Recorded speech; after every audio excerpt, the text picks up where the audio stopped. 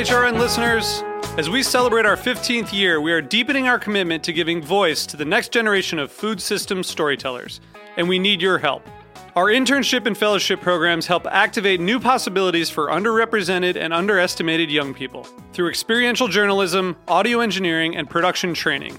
Through these unique programs, HRN helps food equity stewards build essential workforce readiness skills that expand their potential and foster economic mobility. Please consider supporting these critical programs. And with a minimum donation, you can be entered to win a dinner for two at an amazing restaurant in one of 8 cities and tickets to a concert at a great venue in one of those cities. We have incredible partners across the country who have donated, as they also share our passion for helping to educate the next generation of food systems storytellers. Check out heritageradionetwork.org/15 to donate and enter to win today. That's heritageradionetwork.org/15 to donate and enter to win today. And make sure you donate before March 31st. Thank you. Nourish and Flourish is a proud supporter of Heritage Radio Network. Nourish and Flourish, handcrafted, ad-free, print and multimedia content from around the world with stunning photography and video. Subscribe at nourishandflourish.site.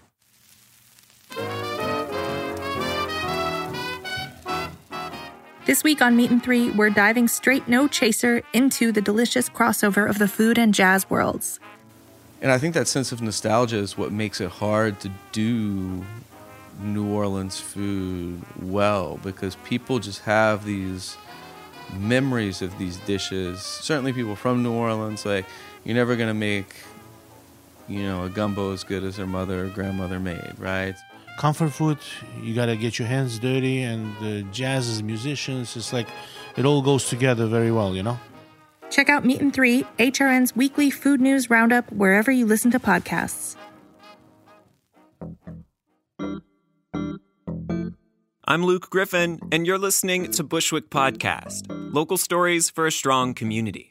Each episode, we take you behind the scenes of the artists, activists, and entrepreneurs whose journeys collide in Bushwick, a special Brooklyn neighborhood that's changing faster by the day. It's our season finale this week, and we're closing out the year with a look at one of the most quietly radical movements gaining momentum in Bushwick and across the city. It's a program that allows members of the community to directly determine how their tax dollars are spent. For too long, government has controlled exactly how money is spent in neighborhoods, and in this country, in the state, in the city. And we thought in the city of New York we should, allow for there to be a process that allows for constituents of the neighborhood to be able to determine how some funding is spent. This week, we're diving into the world of participatory budgeting.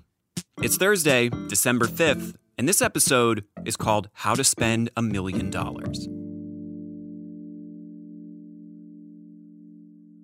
You've likely never heard of participatory budgeting, or PB, and even if you have, you probably haven't, participated in it.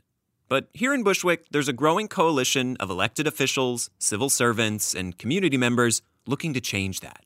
I think for doing the outreach and educating people on what PB is, the one sentence is always, PB is a democratic process where members of the community put forth ideas and then ultimately decide which of those ideas will have the investment to improve their community.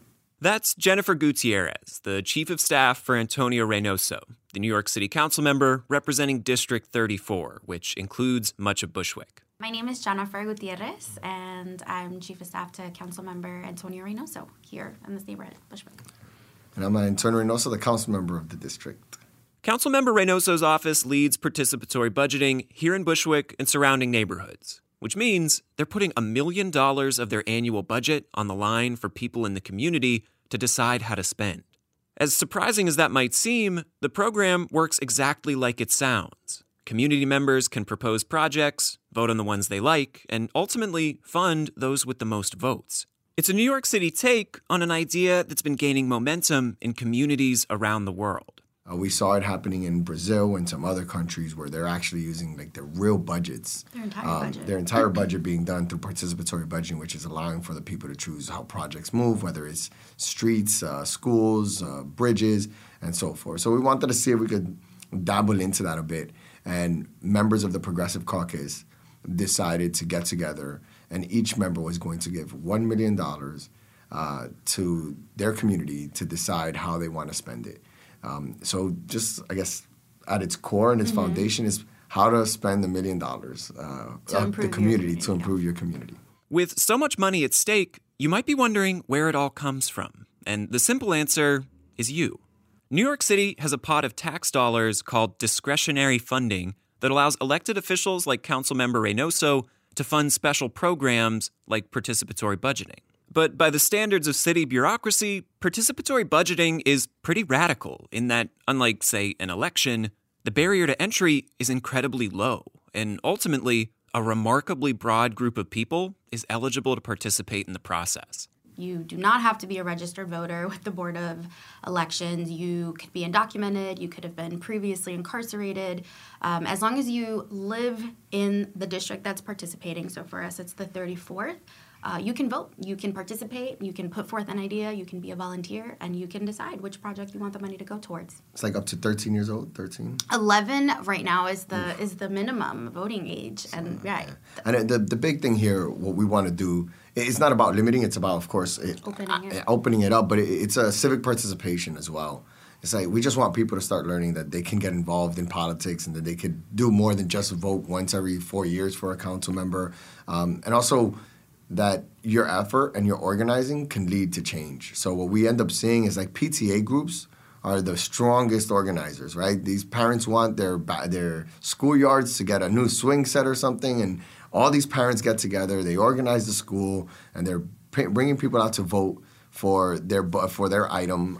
And even 11-year-olds are voting as well, so you could imagine that they're benefiting as well. But it truly is about just allowing for as many people as possible to get into like civic participation, not just about the money, not just about PB, just learn how to be a good citizen and vote regularly and see the value of it. So that's what we're really trying to build out. Though participatory budgeting may be new to much of the community, the program has been around for longer than you might expect. So with the City Council, it started in 2010. We're in cycle 9. And for our district, it started when Councilmember Reynoso's term started in 2014. So we're in cycle 6. Yeah. So it's at the discretion of the councilman board whether or not they want their communities to participate in participatory budgeting. The Progressive Caucus, I think almost every single member in the Progressive Caucus, which is a small group of 27 members of the City Council out of 51 decided that they were going to start pushing participatory budgeting. So for this district, it started in 2014. Some members just got in last year, for example, for the first time. So it depends on where you're from as to whether or not you'll be able to participate. It is pretty radical. When we started doing it, a lot of what we call moderates were like, "You're crazy. Why would you do that?" They don't understand, participation. For a lot of folks, it's about keeping the same people happy every single year. You maintain your level of electability that way, and you stay in office. For us, it's like, can we reach out to people who traditionally don't participate in this? Right. There's no political, let's say, electable value to allowing an 11-year-old to vote.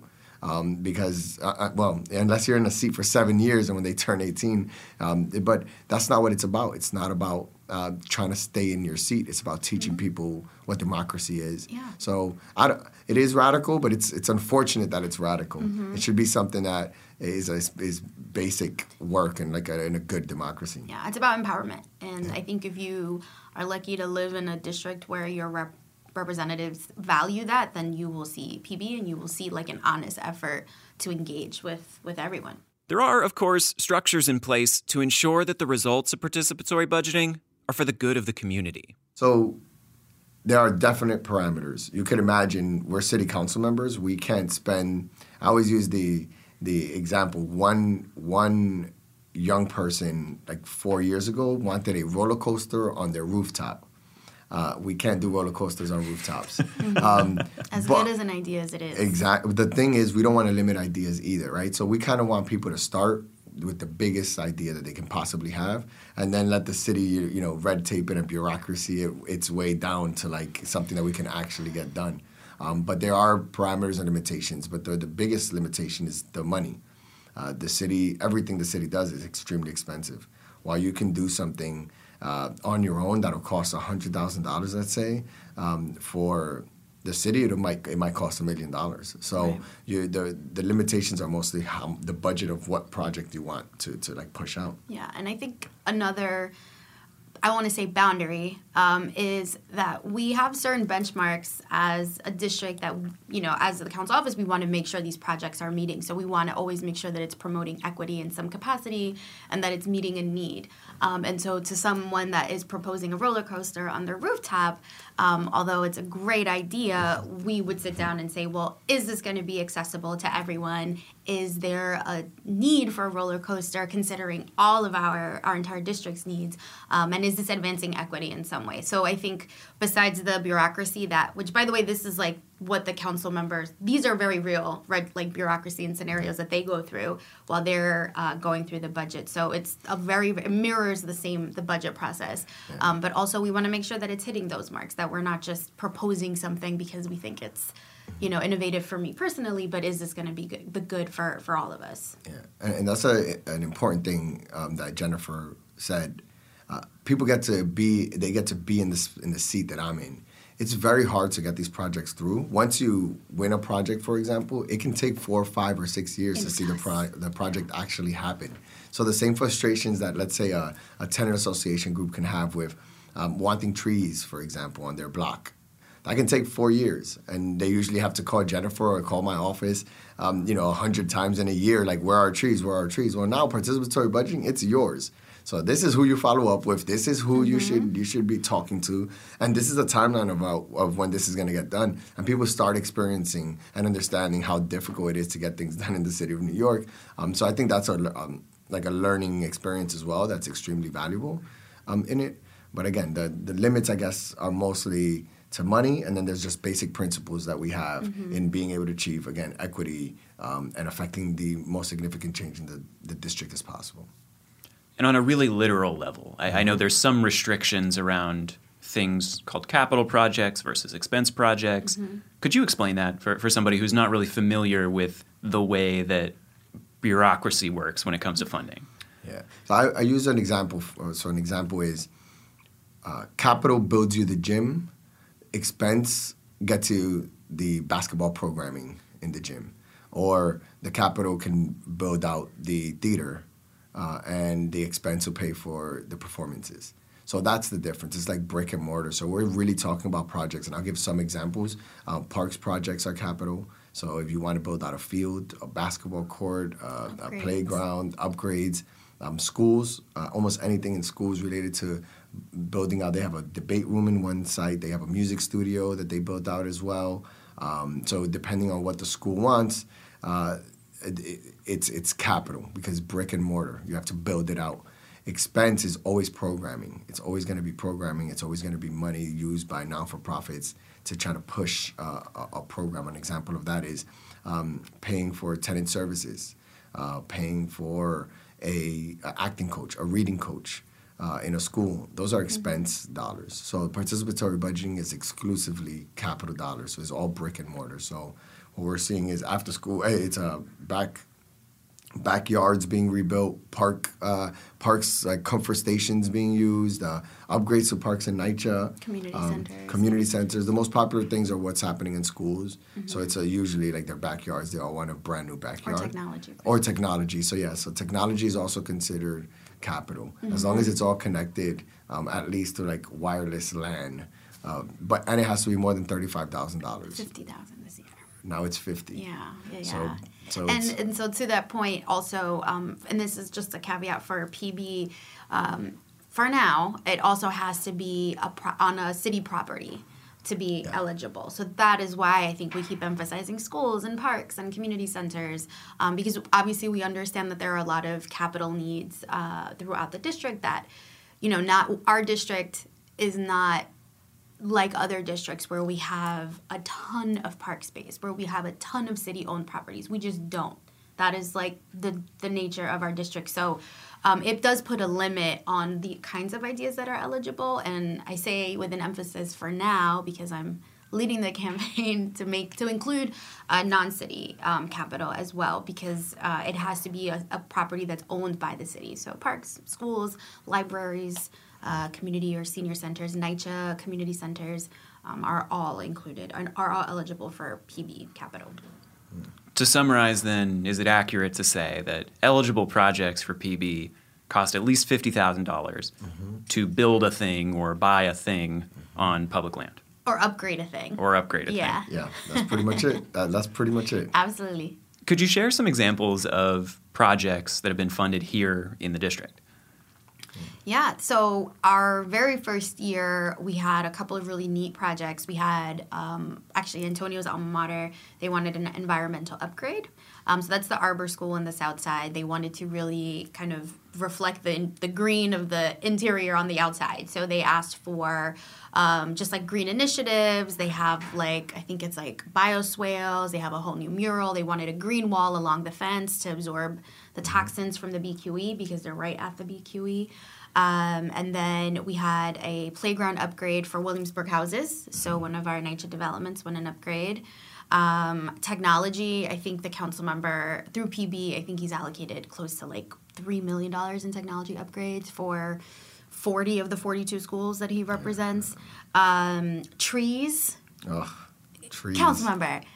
I'm not a fan of the trees. He thinks they're too expensive. I can't make these choices, right? Exactly, the community wants to choose that trees be something that gets on a ballot. I'll do that. I love trees. I just think we could take care of that outside of PB. Right. I think they could just call me and I'll call the Parks Department and say, can I get trees on this block?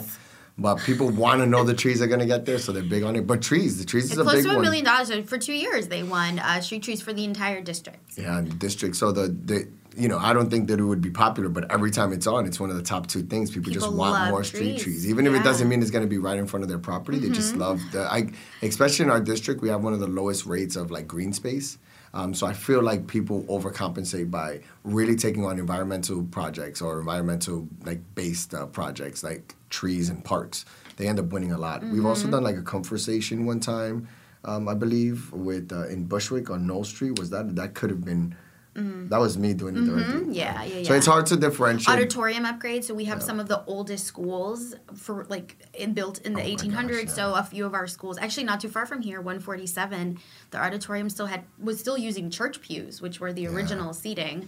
And so the first year they were on the ballot did not win. The second year they learned lessons and they came out and they won.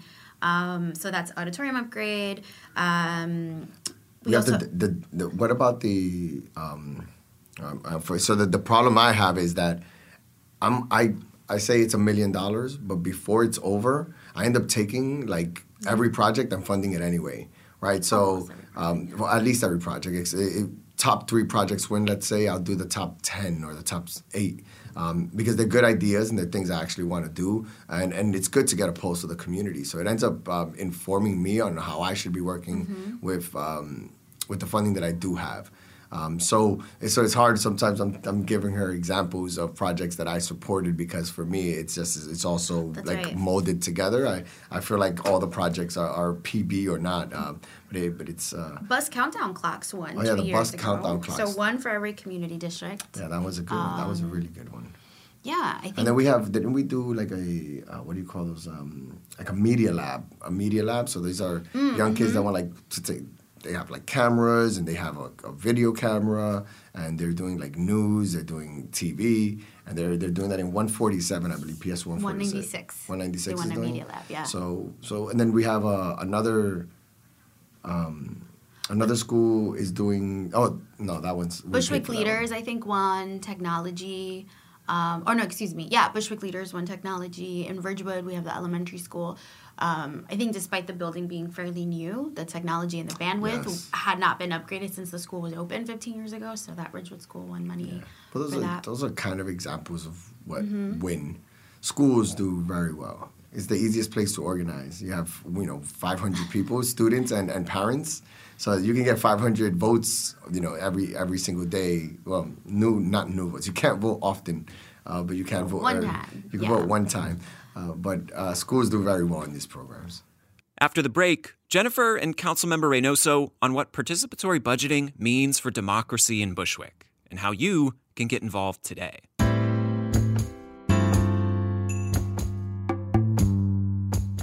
Nourish and Flourish is a handcrafted, ad-free integration of print and multimedia content from around the world with stunning photography and video. Explore emerging trends in nutrition, regenerative agriculture, and travel. Nourish and Flourish. Thought-provoking content and innovative links to videos allow you to view the future of food and healthy living. Join us on a journey of discovery from the soil to the stars. Subscribe today at nourishandflourish.site. According to Jennifer and Councilmember Reynoso, of the dozens of city council districts that offer participatory budgeting, Bushwick's District 34 consistently has some of the highest engagement. How do I say it? We've never won first place, but we're second place every single year. So I feel like we're the Kobe Bryant of participatory budgeting, but we're not like the Michael Jordans. But the first place folks tend to move around. But we're always second. We're always coming at a high number. How many people come out and vote? So, what was last year? I'm offended. This is the first year we came in second place, Councilmember. We've always been like third or fourth. Okay.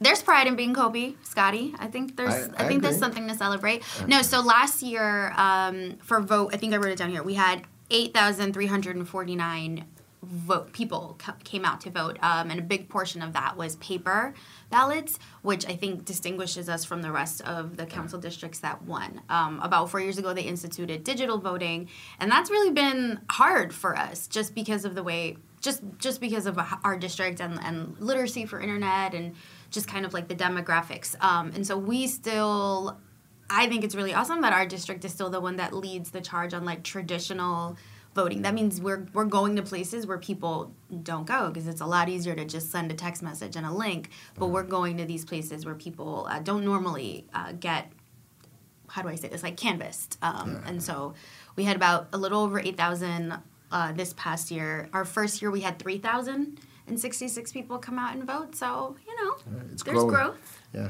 there's more people. More people came out. I always say this. More people came out to vote for PB than voted for me in the general election. So in the general election, yeah. So that's a big deal. I think it's a big deal. It's these are people that if they had the opportunity to vote would be very active members of the community, but not all of them are. So 8,349 is a large number of constituents that are participating. What does the process look like for proposing an idea formally and that idea somehow being funded as a project? What does the sequence of steps look like? So I'm happy Jennifer's here. So there is a part of this where I have to limit how much I can be involved because I don't want to influence the process. I'm kind of just a person, when it comes out, I have to support it. You lock yourself in, happily lock myself in doing it. So Jennifer kind of runs the day-to-day operations for every single year. So she's like the expert. So the process is definitely her It's the people's, but yeah, I definitely monitor it and make sure. It's ultimately the results from the PB vote get folded into the city's budget. So there are timelines. And so my role is just to make sure that we are meeting those timelines. But certainly the idea phase, and you went to the assembly, someone can submit an idea online, which is, I think, the easiest thing. Or they can come to an assembly, which we prefer because you ask questions, you engage, you meet your neighbors from other part of the district. After we conclude the assembly phase or the idea collection phase, we move on to the vetting stage. And so that means out of the hundreds of ideas that we receive, we now as a community and as volunteers start to look through these ideas and ask ourselves the questions. Which ones are meeting all the criteria that we just spoke about? Which ones are definitely on city property? Which ones are, to the best of our ability, less than $1 million, because that's all we got, and at least more than $50K? Is it equitable? So out of those 100 ideas, we usually boil down to about 20 or 30, and those ideas range. Some ideas will be for schools, improvements, others will be for park improvements, for libraries, for transportation. So we split up those ideas in their respective committees. And then after we meet, we then ask the agencies to read through all of our amazing proposals and hopefully give us the green light, tell us how much they cost, is it eligible? And that process, I think, is really the one that takes the longest. These are city agencies that are not just working on PB, they're also working on other projects. So it takes about a month to hear back from the agencies. We give them the list. They return a list. Once we get their feedback, we sit back down. And this cycle, that'll be in January of this year. And then we say, all right, which ones of these projects are eligible? Which ones can we do? Is this doable? And so, this is our 6th year, so I think we have a really good synergy as far as how we get down to the final ideas for the ballot. The first couple years, not so much. Yeah. It was a little tough. You have tough conversations with people. People cry. Sometimes there are tears. People are very passionate about their projects. Yeah. But once we get the feedback and we ask ourselves these same questions again, like, is this accessible? Is this meeting a need? Then we usually boil down to about 10 projects. And then those are the ones that make it on to the ballot. Yeah. So there's a lot of talking, engaging, finding out what acronyms stand for as a volunteer, because now you're talking to these people. But yeah, ultimately it's like a whole community initiative to get down to 10 proposals, for example. In other words, you can propose an idea at a public meeting or through a website, and community-based volunteers, known as budget delegates, will work alongside the council member's office and city agencies to refine those ideas before they get on the ballot for the community to vote on. Where do the people fit into that cascade of meetings and reviews and processes? And what is a budget delegate? Go ahead. You can take that. Keep going. The people are there the entire time. Whether they're submitting their ideas online, the website asks for their email. It also prompts them if they would like to be a volunteer or a budget delegate. And a lot of people click yes. A lot of people say, I want to see this go further.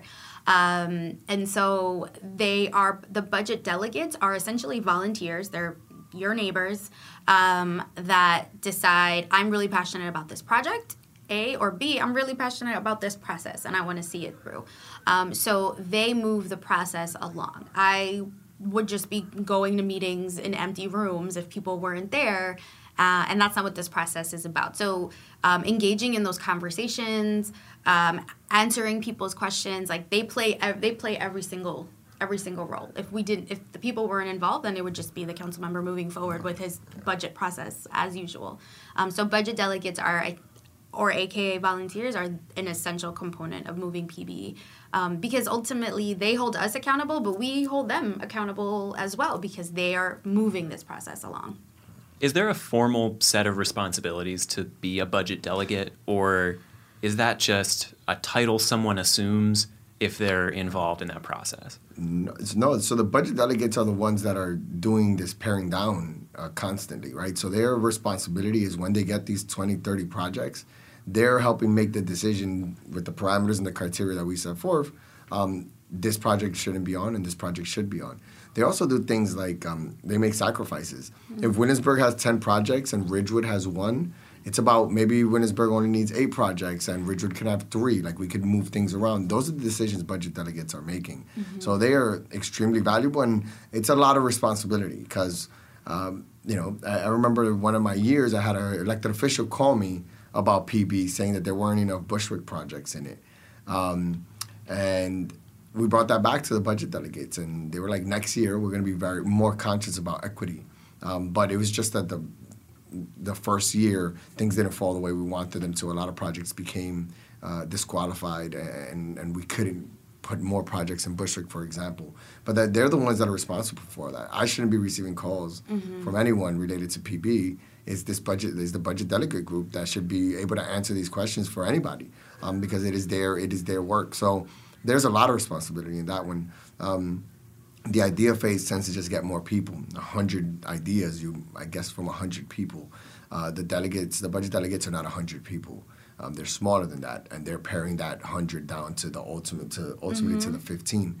And Jen's role is more coordination, making sure that people know where to go, and they do all the work with the agencies and so forth. So yes, budget delegates are the ones that are going to follow through as well. Once the project is complete or we're done with the voting, I guess not the project, but we're done with the voting, follow-up and things like that are a responsibility of the budget delegates as well.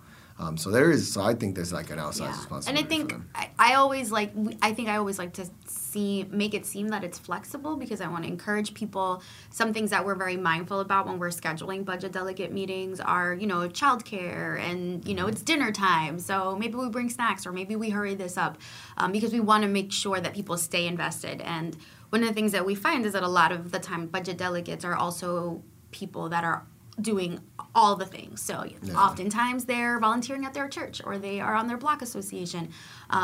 So, we are flexible, which is why we move meeting locations. We don't just host it at one place. And then I think the benefit of, making that commitment to being a budget delegate is that you get access, and especially the first year, the council member went to every single meeting. And I think people thought it was really amazing and really cool that they got to just see their council member on a Wednesday night. And they also get access to the city agencies. And sometimes, if you can believe it, that is a sexy enough reason for people to want to volunteer, because they want to know what's going on with DOT. And now they have access as a budget delegate. Yeah. Can anyone become a budget delegate, or is there an approval process? No barriers here. No, as long as you want to do the work, we'll let you be on it. As long as you're about it. Yeah, we want to do that too. It's also a great tool for me, because I have a lot more than $5 million worth of issues that need to be solved in this community. So kind of I put the onus on them to be. You're responsible for putting in the effort to get this done. Just simply asking me or having access to me is not gonna make it so that I put this project on board. Now, if you have a groundswell of people, or you organize in a meaningful way, then I want to get that project done. So I want to see how you organize. And another problem that we have with elected officials is that, we tend to live in a bubble or a box, or have the same, the allies are always the same. And there might be people outside of that box and outside of those allies that never get access to funding, let's say. In this case, you don't need to worry about whether or not you have a relationship with your council member at all. Your ability to organize can be the difference between you getting a project done or not. So again, I think the budget delegates are extremely important, and anyone can participate. And the fact that it is not based on your relationship with your lobbying relationship with the elected official, I think has value as well. If that sounds exciting and you think you might be interested in volunteering, there's no time like the present. When we sat down with Jennifer and Councilmember Reynoso last month, the process was already underway. Roughly, PB is about, I would say, a 7 to 8 month process. It begins in the fall, formally begins in August, and concludes with Vote Week, which is typically early April. Right now, we're in phase 2, which is vetting. We had our budget delegates meeting last week, and we were able to compile a series of initial ideas for agency vetting. We'll expect feedback from them in December. And then we'll meet again after the holidays, because the budget delegates said that would be the best time for them to meet. We meet again in January to do the second round. So if there were more ideas that we couldn't get into vetting this time, or at this point now we have feedback, so now we'll start asking specific questions. We will be meeting again early January, like I said. We will finalize which proposals will make the ballot by mid-February, and then Vote Week is the last week of March, and it's 8 days, and ends in the first week of April. So we're in phase 2, and there are 2 phases left, which is, I guess, the narrowing down and then the Vote Week. As people propose ideas and volunteers begin the process of refining them, Councilmember Reynoso and Jennifer have some advice for anyone looking to be a part of participatory budgeting. My main thing is your idea has to be able to resonate with more than just you. Just because you think it's a good idea doesn't mean you're going to win. So be thoughtful about getting something done that can affect the most change in your neighborhood, so that you can gather the most amount of votes, I guess. Which is very good. I think it also, how do I say this? It checks people. So people think that their idea is the most important thing that needs to get done right now, and that if you don't do this, you're a terrible council member. We need this project done. And then you put it on PB, it might not even make the ballot. And then you're like, look, it's just putting it in perspective for you, and you got to do more organizing or more work. But I guess, so if you want to see it get done, don't think about yourself. Think about the community. Whatever the community project is, then start building a coalition. Once you build a coalition and you're participating, it's about getting out the vote. is making sure when vote week happens, because it's not one day to vote. You have a whole week where you get to vote in different places in the district. So we try to go to places that we traditionally won't go. All these polling sites are always in schools. We don't want to be in schools. We want to go to churches or bodegas or supermarkets and make sure we diversify the people that are voting. But it's about turnout. It's making sure people know that PB is happening and can you turn people out. That's why PTAs are so successful. They have like a really dedicated group of people that are organized and are thinking about the interests of, let's say, the school, which in turn is good for them because their children are in a better learning experience or environment, I guess. So, again, think of an idea, affects change, borough, district-wide, and then really start organizing and building a coalition so that you can get it passed. That's what I would say. It's tough, but to be honest, just participating and showing up to every single meeting can really get you far in making your project move along. Like, just participate, just show up, and that's like 80% of the battle. Yeah, I think that's the main tip that I think I would share. The other thing that I would share is just make the effort to know your community, know your district. We are so diverse. We're gentrifying, and so we have a lot of folks that are generational that come in. I think you met a lot of them that day at our assembly at MS50. And then you have new folks that, like Antonio said, feel like, I have the best idea. Why aren't we doing this? So be mindful of your district. Be mindful of that history. Be mindful of those needs and those demographics. And then be open to work with your neighbors. One of the best things for me is seeing folks from the South Side align with folks like homeowners from Ridgewood. And these are people that we're in the same council district, but why would you know each other? And PB brings people together. So being open to that process, I think, would help you have a very successful experience. If you're interested in learning more and finding out if you live in a part of the neighborhood that's involved in PB, either through Councilmember Reynoso's office or another, like fellow Bushwick Representative Rafael Espinal's, simply head to the web. The first place is the council website. They go on council.nyc.gov, and that's council spelled council.nyc.gov. And there's going to be a tab that says budget, and you can find participatory budgeting. You can find out who's participating in this from your council members. Click on your council member, and then there will be a link to be able to give ideas that'll come straight to us. I think that's the easiest That's way. The main way, yeah. And then there's another council, pb.nyc.org, which I think is a little more comprehensive than the council website, where it has previous projects that have been proposed. It has a couple of really cute videos that show kind of how PB has evolved internationally. So pb.nyc.org, pbnyc.org, excuse me. We've got all that info and more in the show notes for this week's episode. We'd like to extend our sincere thanks to Jennifer and Councilmember Reynoso for helping to open up the participatory budgeting process to even more people in the community. We'd, of course, also like to thank you so much for joining us this week and throughout the season. None of this would be possible without your support. We'll be taking a brief break before returning next year with more of the community's incredible stories. But in the meantime, we'd love to know what you're interested in hearing and how we can do better. Get in touch by emailing us at hello@hearbushwick.com or by DMing us on our Instagram @BushwickPodcast. We can't wait to hear from you, and we'll see you soon. This program is powered by Simplecast. Thanks for listening to Heritage Radio Network. Food radio supported by you. For our freshest content, subscribe to our newsletter. Enter your email at the bottom of our website, heritageradionetwork.org. Connect with us on Instagram and Twitter @heritage_radio. You can also find us at facebook.com/Heritage Radio Network. Heritage Radio Network is a nonprofit organization driving conversations to make the world a better, fairer, more delicious place.